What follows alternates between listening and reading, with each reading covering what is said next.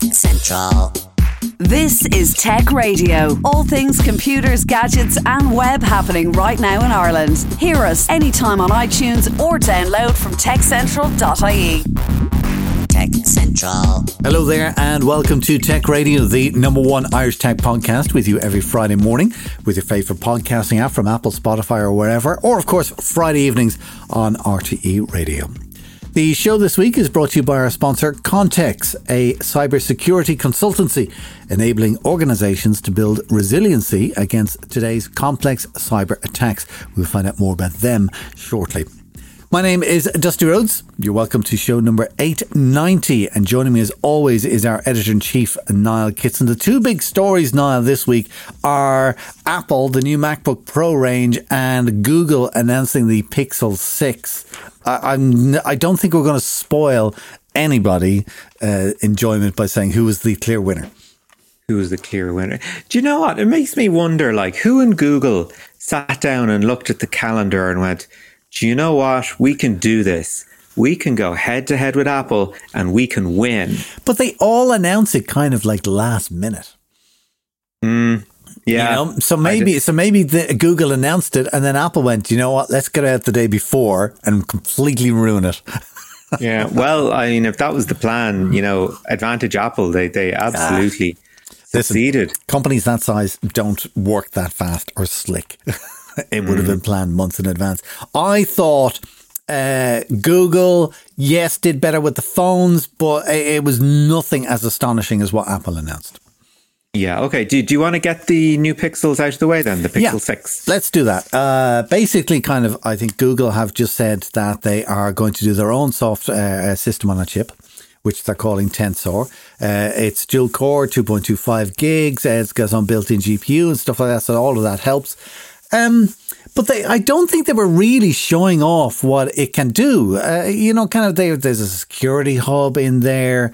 There's little indicators to say, that when the camera and the microphone is being used, it'll give you a list of apps that have used location and when and that kind of stuff. They made a big thing of it being able to translate as you type. And I thought that was a bit weird because my phone does that anyway, funny enough, with a Google app called Translate. I was like, oh. So they were doing that. The Pixel Pass was a bit of a... I mean, they're all at that now, kind of X amount of storage online. You get a pass for this, YouTube Premium, whatever. I thought the camera side of it, as always with the Pixels, and this is what they're known for, they do an exceptionally good job with the cameras. And I think with the hardware is much better than the Pixel 5 was. I think they've done a really good job there. I think they've done a really good job with the cameras, and I think they've done a really good job with the photo apps.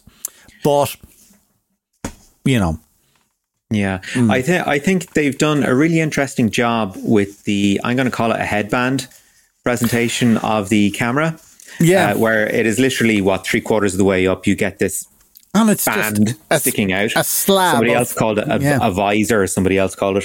And then a separate colour on top of it. So you do get this sort of two-tone appearance in the back. But, I'm not mad keen on it, though, to be fair. Do you know actually where that would work very well? Where? If you have a protective case that lines up perfectly with that band of camera lenses, which, of course, is extruding from the back of the phone. So if you had a case that worked around that and everything was level, well, then I think that would be perfect. Yeah. I tell you, just looking at sort of the perennials of screen, camera, battery and RAM, the difference between the 6 and the 6 Pro, is it worth it? I mean, the 6 is 6.4 inches, the 6 Pro is 6.7 inches. And apparently there's not a heck of a lot between them. Storage, the 6 Pro has, I think, about twice as much. I think the 6 starts at 128 and the 6 Pro is like 512, I think. And there is a bit of a battery bump on the 6 Pro compared to the 6. However, SIM-free, the 6 is €649 and the 6 Pro is €899. Is there €250 worth of difference between the two? It all depends on what you want. I mean, if you're really into your content creation and photography and video and stuff like that, yeah, I would spend the extra 250 quid. It's interesting that you're kind of comparing the 6 with the 6 Pro. I was kind of looking at the 6 Pro and comparing it with the iPhone 13 with their Pro Max, and also with the Galaxy 21 Ultra. And the Pixel Pro really stands up very well against both of those phones, but it's coming in like 200, maybe 300 quid cheaper.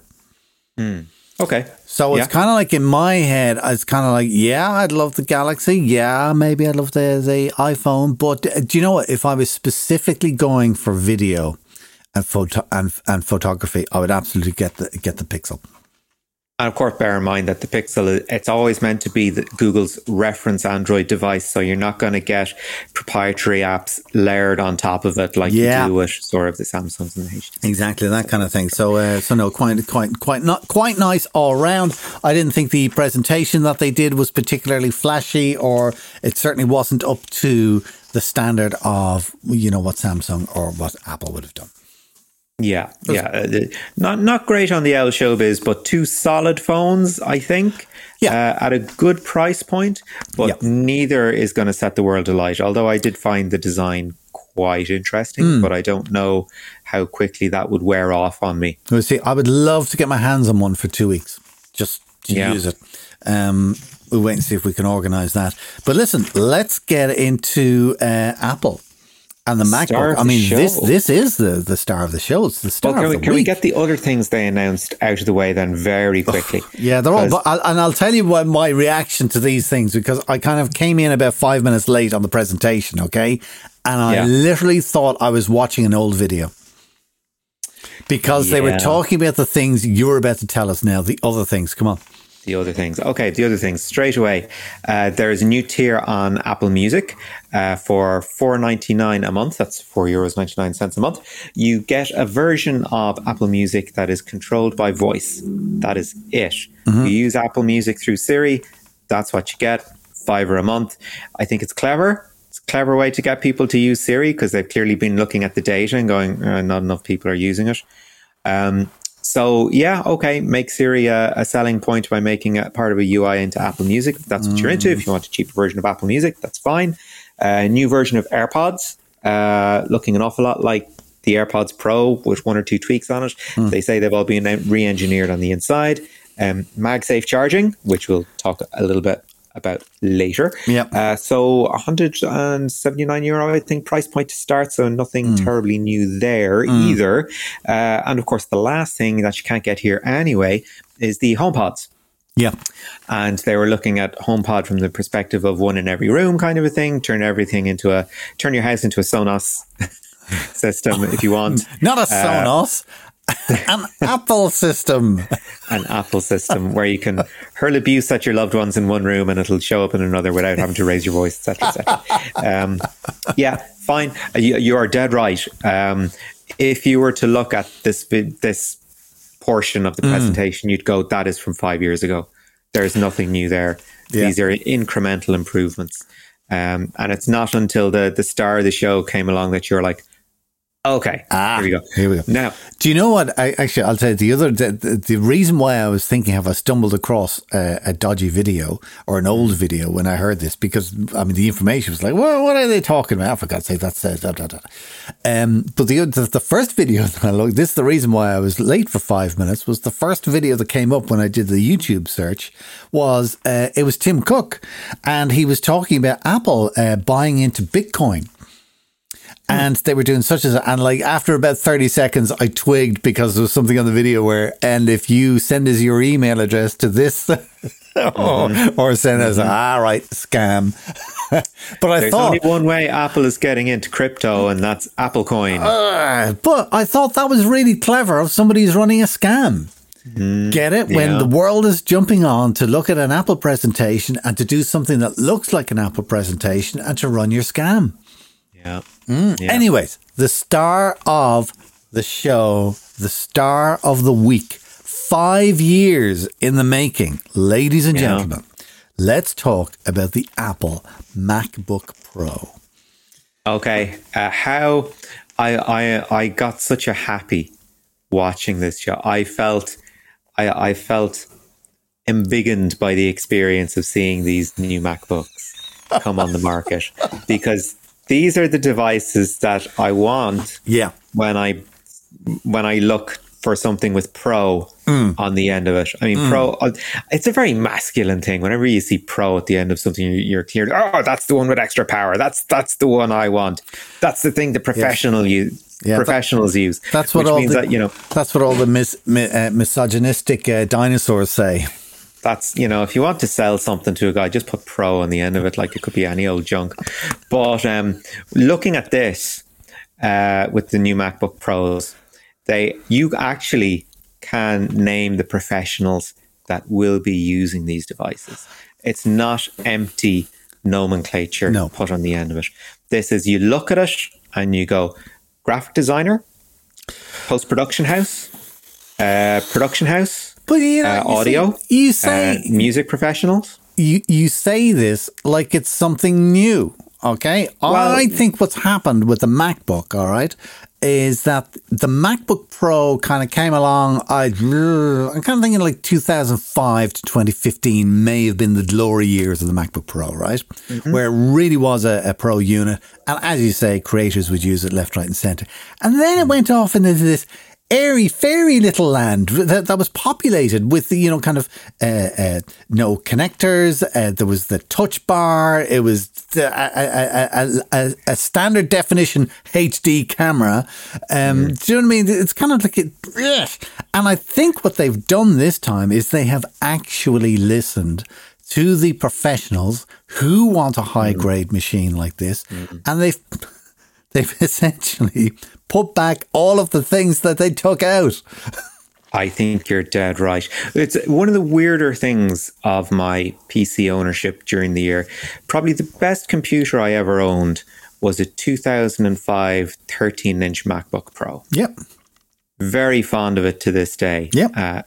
Very well made, had everything I wanted in it, very discreet, and, worked brilliantly. The worst computer I ever owned was the 15-inch MacBook Pro I got 5 years later. There you go. So that's what I'm saying. Because all the materials had changed from aluminium to plastic. Keyboard was awful. Keyboard was awful. Keyboard was not fun to use. It was just, it was like the computer I enjoyed using had been put through a blender, and really put me off MacBooks for a long time. But if I had the money, and this is something that's worth talking about later, this is what I would expect a MacBook Pro in 2021 to be. And not only what I would expect it to be, it's something I can actually get excited about, because I know it will do everything I want it to, plus enough space for me to try other things without taxing it. All right, so let's have a look at the stats and what they've actually done, okay? Yeah. So, firstly, to bring it back up to pro status and to correct the mistakes of the last 5 years, MagSafe is back. All right. Thank God. For charging. Thank God for that. They've put an SD card reader back into it. Okay. Why they ever took that out is beyond me, because, for photographers and for videographers, SD cards is, do you know what I mean? It's like chocolate buttons to the rest of us. You just have them all over the place. HDMI is back. Hallelujah. Yeah. They got rid of that stupid touch bar, and we're back to kind of regular function keys again. Fantastic, like the rest right? of the world. The other things that I thought kind of headlined for me, aside from the processor, is the screen. So the screen has been improved again. The screen is larger, and actually, I'll tell you what I like about the larger screen. It's a 14-inch screen, but because they've managed to narrow the bezels, it's pretty much almost the same size as the MacBook 13. Physical size, all right? They've put a HD camera in there at long last, so it's 1080 now, not the old 720. And here's the controversial one, all right? They've put a mobile phone-like notch at the top of the screen with the camera. Talking about, because it's a design decision. It's familiar to owners of the current generation and recent generations of iPhone, and I think they came up with an interesting way around it, in that they have changed the menu bar in Mac OS to go around it. So it still occupies the top of the screen. And then when it reaches the notch, vanishes. And then shows up again on the other side of the notch. So there's still a continual line. You don't lose any visual continuity on it.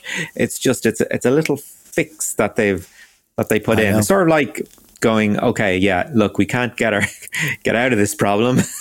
So we're just going to do something like this for the moment and see how it works. Bear in mind, Dusty, we talked about the 14-inch. There's also a 16-inch model there is. as well. The notch, I have to say, I'm a fan. Love it. Oh, absolutely. I mean, when you think about the real estate that you have there just on the screen, why are you wasting the entire top bezel just to get a camera in there? Okay. Yeah. And then you've got your file menu below that. The fact that the pair of them are operating within the same space, I love. I don't understand why the notch is so wide, considering that there should only be one camera in there. And I'm also interested to see how it will look with non-Apple applications. If they'll be clever enough for their menu bars to go around the notch. Anyway, we shall wait and see. So they were kind of like the headlines. And I think actually in that, we would have been very happy. To start, because you're hard to please. But where Apple really excelled was the announcement of the new M1. Yes. I think everybody was calling it M1X or something like that up until now. I'd heard rumours floating around of M1X, but we got we got two new chips. We got two. And the short story is they said, okay, we've released the M1. It's amazing. Now here's the M1 Pro, which is twice as powerful as the M1.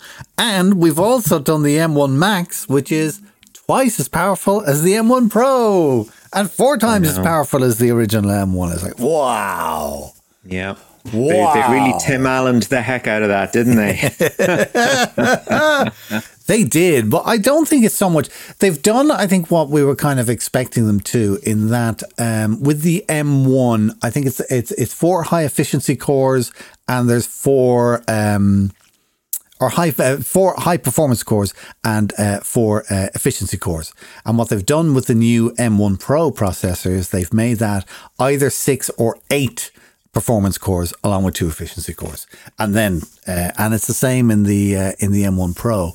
But where the processors really differ is the amount of RAM that it'll have included in it, and also the GPU. Because it is very much designed for people who work with video, and with video, you need a really powerful GPU. And that's where they have concentrated their efforts. Yeah, and this idea of unified memory, I think is fantastic, because as we know, when you go shopping these days, you get a CPU and a GPU, and they've each got their capacities on it. Now, with the M chips, you've got unified memory, where you've got 32 gigs, for example, in the M1 Pro, and it's just split as needed between the two. I like the technology. I don't like the pricing. All right. So, for example, if you were to go down to PC World, all right, or Curry's or whatever, and you wanted to buy, say, 16 gigs worth of RAM, all right, what do you reckon is the top price that you pay? Oh, off the shelf for a PC, you're looking at, I don't know, what, 100 euros? Anywhere between 100 and 200. You'd be pushed to spend 200 quid.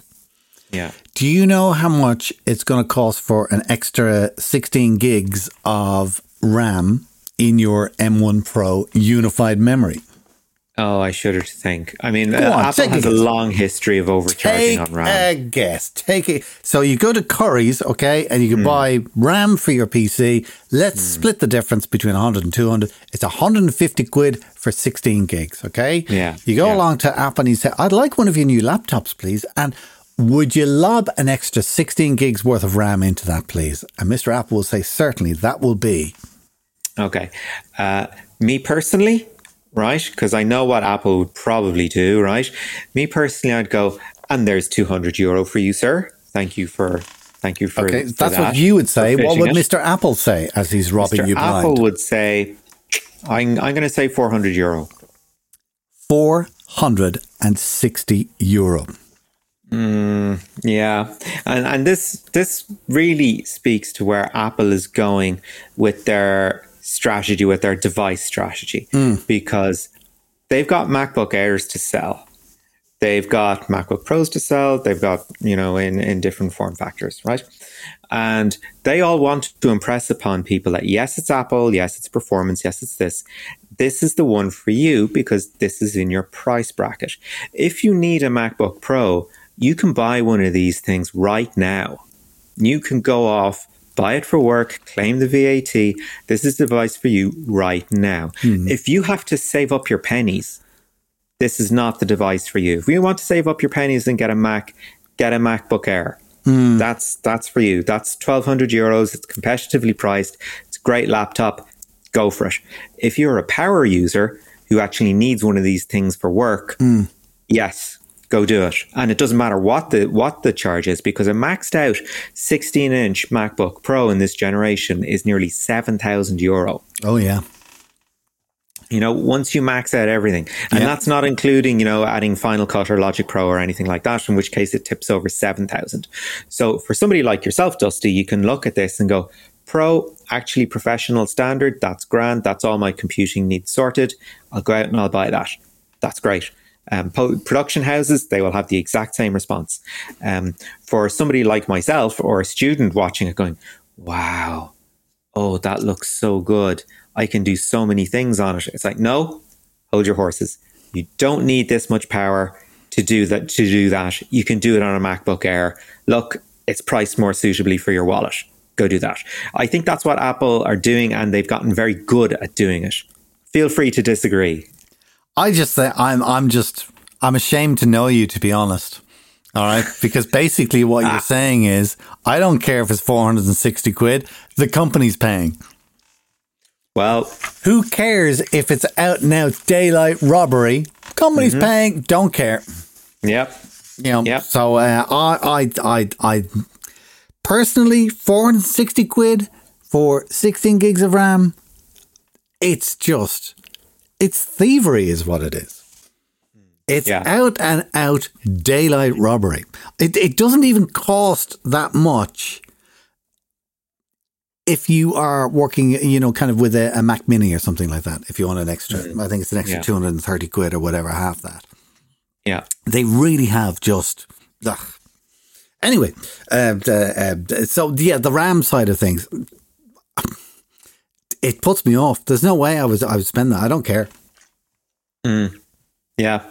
That's what would make you step away from the table and go, no, that's thanks. what would make me step away from now. I'm fortunate in that I'm not doing half as much video work as I used to. All right. So it's not really a problem for me.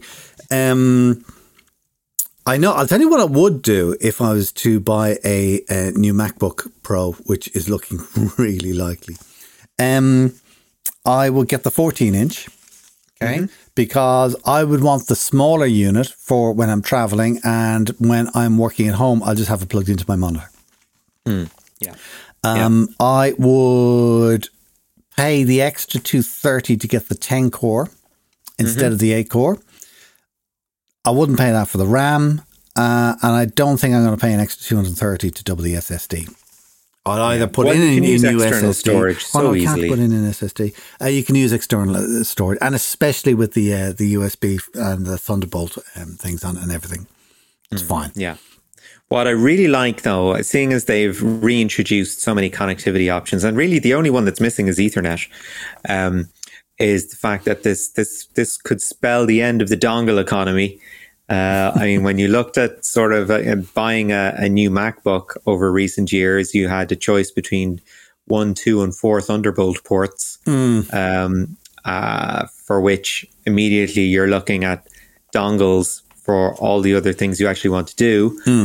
Finally, those are reintegrated into the body of the new MacBook Pro. Thank God for that, because the last thing you want to do when you're packing your bag to go to work is to put a load of dongles in the darn thing. Yeah. Or order one online and discover that it's actually not very good. That is not a pleasant experience either. So, yeah, it's like a lot of the lessons of the past 10 years have been learned. That Apple can only push so far in the "we'll give you what you want before you know you want it" category. They have to play ball at some instances, and over the last few years they've figured it out. You know, they know what their users want, and there is a ceiling to sort of, we'll give you what you want for you know, especially when so many of your users are creators. So oddly enough, I mean, we're on the 2-year timeline now of Apple introducing their new chips, the M1, and phasing out Intel's involvement. The last sort of frontier at this stage is the actual iMac, the workstation. That's still available with an Intel processor. That's due for an M1, probably an M1 Max upgrade. Mm-hmm. It's very interesting going through the Apple Store to see how quickly the turnover has been, how quickly Intel is being phased out. Well, as Tim said, he said it's a 2-year transition is what they're working on. And that seems to be, what I'd be interested is to see Rosetta and how long that supports. Yeah, because we did have that experience when there was the switch over from IBM to Intel apps, that there was this interstitial period of, okay, yeah, what you got is going to work for so long, but then we all got to move on at some stage. Well, actually, it's not that what you got is going to work for so long. Usually with Apple, it's what you got to work is going to work for so short. No, seriously. It's because they update the OS and suddenly you're sitting there 2 years later and you have a computer in front of you, but none of the software that you had on it runs anymore. Well, yeah, especially if you've bought third-party software with a lot of plugins. Yeah, precisely. And actually, do you know what? Plugins is the thing that you've hit the nail on the head, because the software, especially if you're talking about the big lads, Adobe and whatever, they will eventually catch up. But the plug-in makers are usually much smaller operations and they don't necessarily always catch up, however. But overall, if we were to give marks out of 10 to Apple for their announcement this week, what would you give them? Oh boy, like this is the first time in a while that I've been really... Well, I mean, Apple have had a very good year. In fairness, they have had a good year. They've had a lot of good product releases and stuff that you're like, oh, okay, that's pretty good. More on the M1. It's like, yeah, okay, grand Apple Silicon. It's all humming along quite nicely. Has everything built up to this year? I prefer these MacBook Pros to the new generation of iMacs. So I have to say that. Is it their strongest announcement? I'm really enamored of the new MacBook Pro. I think it's really good. I think it's too expensive for me, being realistic, because I don't think I'd have the use of the sort of muscle that it has. I think the MacBook Air would probably do me, particularly if it had a slightly bigger screen. So yeah, I think this is their strongest announcement of the year. It's an announcement that had to come. Marks out of 10. Come on, stop fudging. Marks out of 10. Okay, I'm going to give it a 9. I would give it a 9. What about you? Well. I would give it a 9 as well. And I think we've been doing this program for 890 shows, and I think that is the highest mark Apple has ever gotten from one of their announcements and events that we've ever given. Well, you know, we got 10 shows to go, so, you know, come on, Tim. Before we do it, Grant. Listen, that is it for the news this week. Remember, we also keep you up to date daily on all things tech with hourly updates and daily newsletters, which you can grab for free at techcentral.ie. This is Tech Central, your weekly tech podcast from Ireland's techcentral.ie. 2021 has been a record year for cyber attacks, with breaches making international headlines seemingly on a weekly basis. Last week, Niall Kitson had a great chat with Pat O'Callaghan, who is the managing director of Kontex, and went through some of the more high-profile incidents of the last 12 months.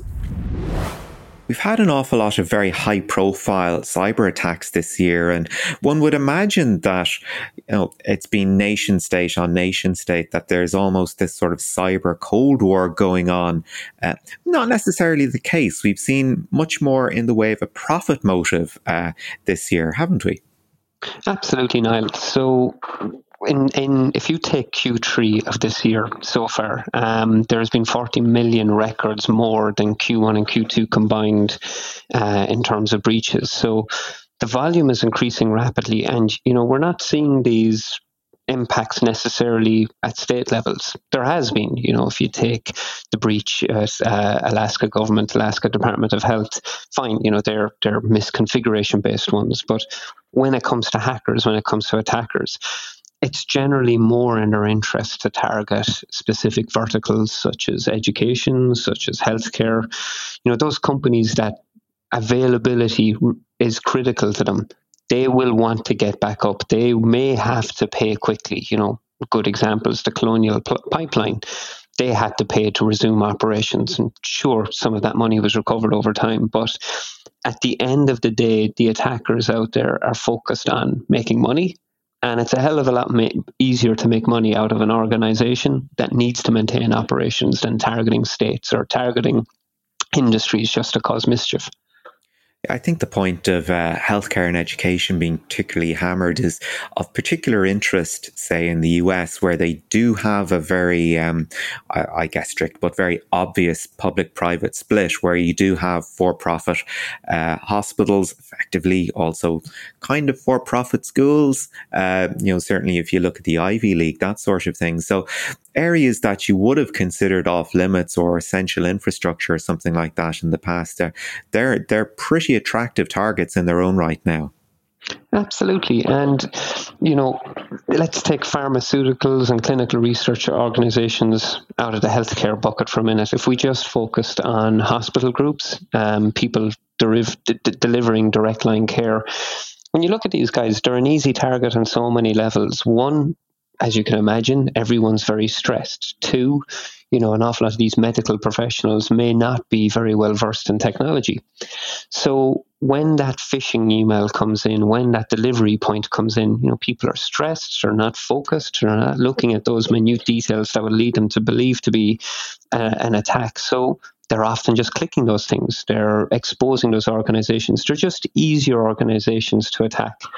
They also have a lot of infrastructure like, X-ray machines, various other industrial equipment, OT, operational technology-driven devices that might be running on older legacy operating systems, which is surprisingly common. They're easier targets to be able to get into, to be able to compromise.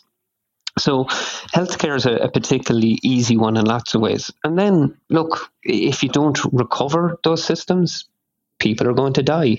It can be as simple as blood tests being delayed, minor operations being delayed, but that all continuously grows and impacts the organization, the hospital itself. So, taking ethics out of the equation, which many of these, I don't mean to be trite, but these bad guys are doing, it's such an easy target. They want to recover their systems. They have to recover their systems.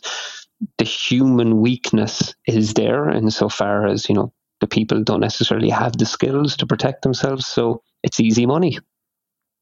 I suppose when you look at, hospitals undergoing these massive digital transformation projects at the moment, and I've seen myself, things from radiology departments moving from film to digital images, for example, something that simple. If all this new technology is coming in, but the training and the awareness isn't there as well, if you've a case that a new fancy big box has landed in the middle of the room and nobody is quite sure how it works. I mean, sort of security training and figuring out the black box, they have to come hand in hand, surely. Yeah, look, people in the security industry, again, we like to feel very important, and we like to feel that our industry is very important, and of course it is. But at the end of the day, a hospital or a healthcare organization delivering care is going to be their priority.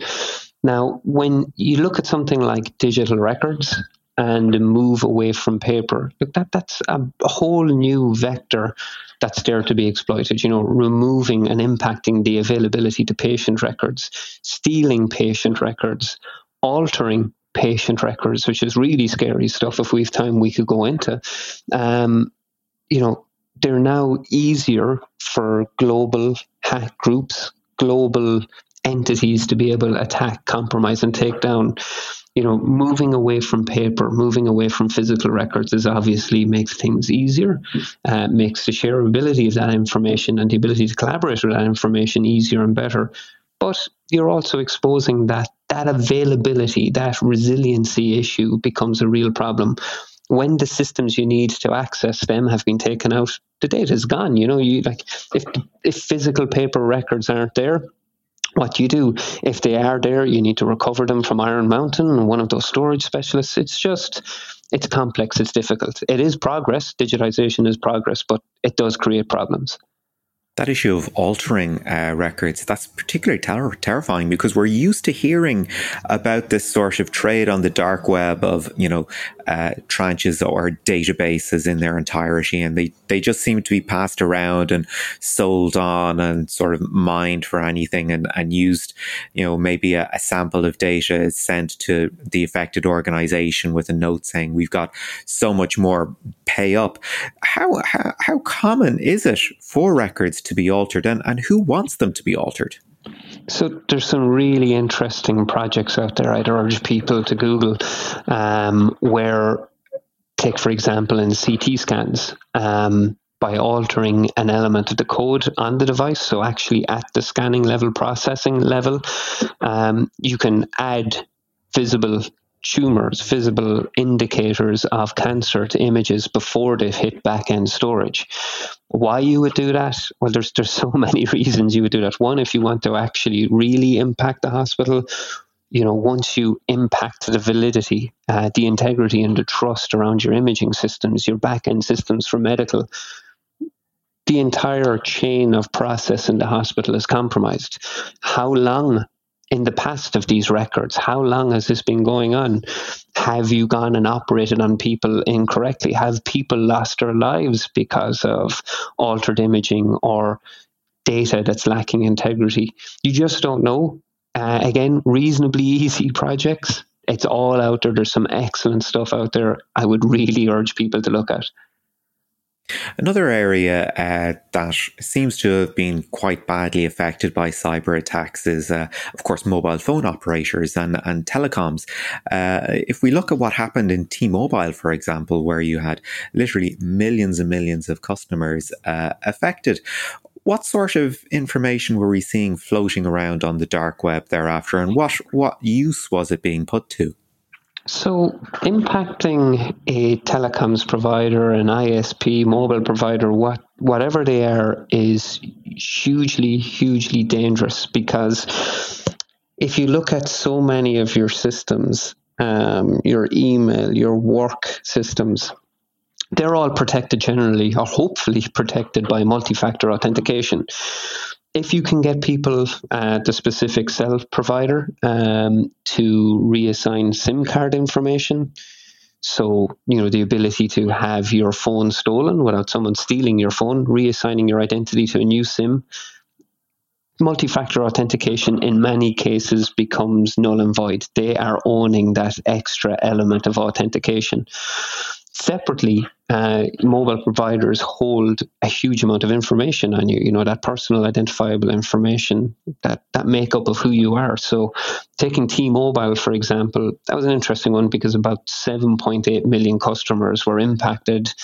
On top of that, off the top of my head, I think it was just over 40 million records belonging to former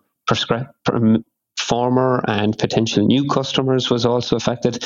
That's a huge amount of information that can be leveraged to create elements of fraud, to steal, set up loans, to whatever you need be. There's so much more. And look, when you look at the US as well, if social security numbers were included, which they were specifically in the T-Mobile breach, having your social security number, your date of birth, all of your surrounding information, the ability to do credit fraud is so bloody easy at that point, specifically in the States. So the T-Mobile breach was a bad one, probably one of the worst ones. We don't talk a lot about it in Europe, but it was a particularly nasty one.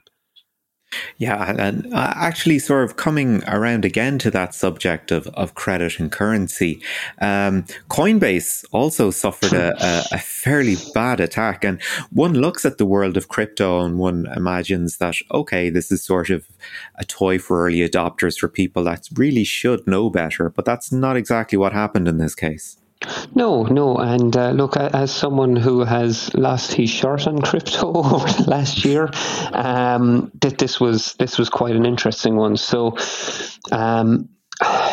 everyone. Again, sorry, let me step back. Often in our industry, people like to make things seem more complicated than they are. The Coinbase one is actually one of these rare instances where it was a pretty complex hack. So there's a vulnerability within the SMS authenticator for Coinbase that was leveraged to expose about 6,000 people's accounts. Look, for any of you who do have crypto wallets locked into Coinbase, you know how quick and easy it is to extract, look, even just a small bit of money. So, if you're one of those few people, unlike me, that has been successful with their crypto investments, you might have 5 grand, 10 grand, 20 grand, 20 million, God knows, in those accounts. You really assume that those extra layer of protections provided by such a well-established firm as Coinbase would be strong. But any technology, any security technology is vulnerable to compromises at some point. There's no such thing as perfect security. And having the SMS authentication system bypassed so easily for so many users was a pretty scary one. Yeah, and of course, with the value of crypto being so, as you alluded to yourself, so unstable, really something that was a breach costing $6,000 today could literally be $60,000 tomorrow. Potentially a tremendously lucrative hack just by virtue of doing nothing and letting those coins sort of sit on the dark web or sit somewhere in a wallet maybe for an undisclosed length of time. Of course, we get into another example of a much more conventional financial services, I suppose, company in South Africa called Debt-In, who also had a fairly kind of embarrassing attack as well.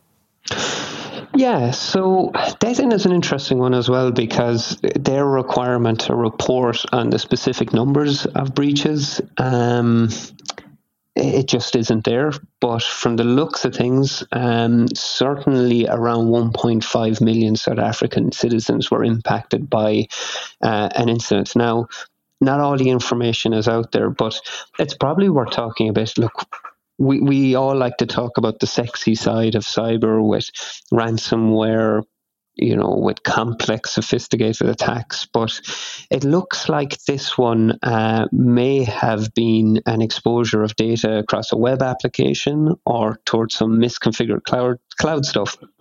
And us as a business, as we work with Microsoft Azure and AWS and customers performing digital migrations, it's those misconfigurations, that exposure of a SQL server, that exposure of a container with information is more often what we're seeing rather than complex, sexy ransomware attacks. And in this instance, it may have just been a accidental data breach rather than an attack. Now, there is a lot of illusion around ransomware, but that information just isn't strong yet. Looking then at sort of what can be done, I guess maybe not so much on the part of companies or the individual, but looking towards sort of state level protections that are in place. I mean, we know that in America, there isn't the same level of disclosure, for example, that we have over here in Europe.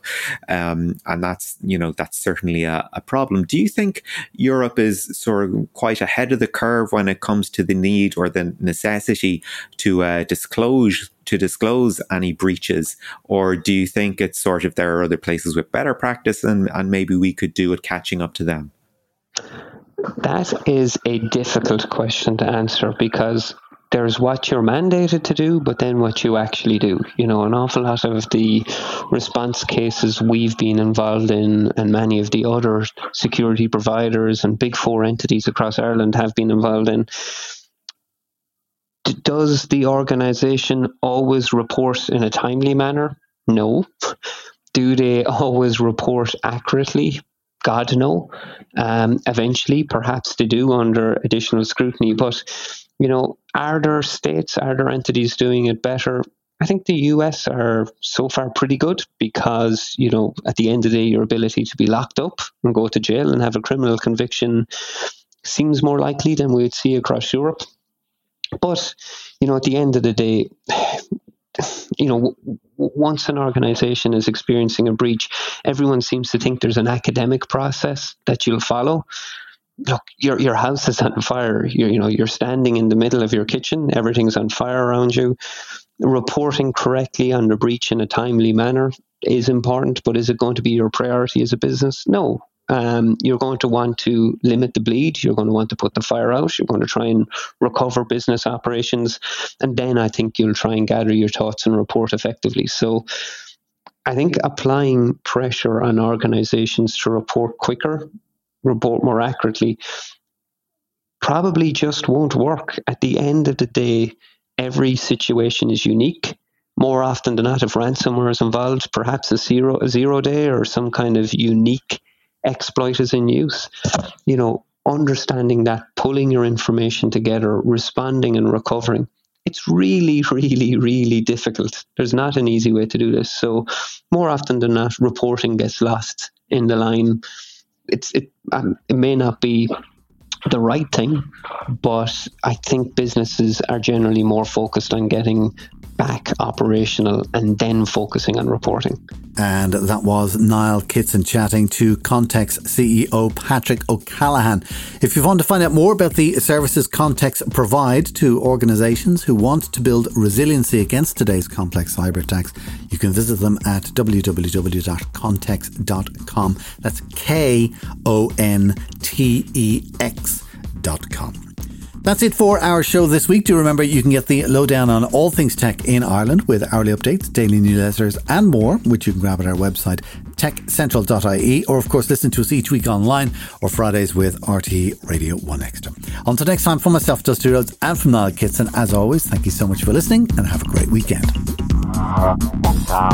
Get Tech Radio. Subscribe for free with iTunes or download on demand at techcentral.ie. Tech Radio is produced by digitalaudioproductions.com. Tech Central.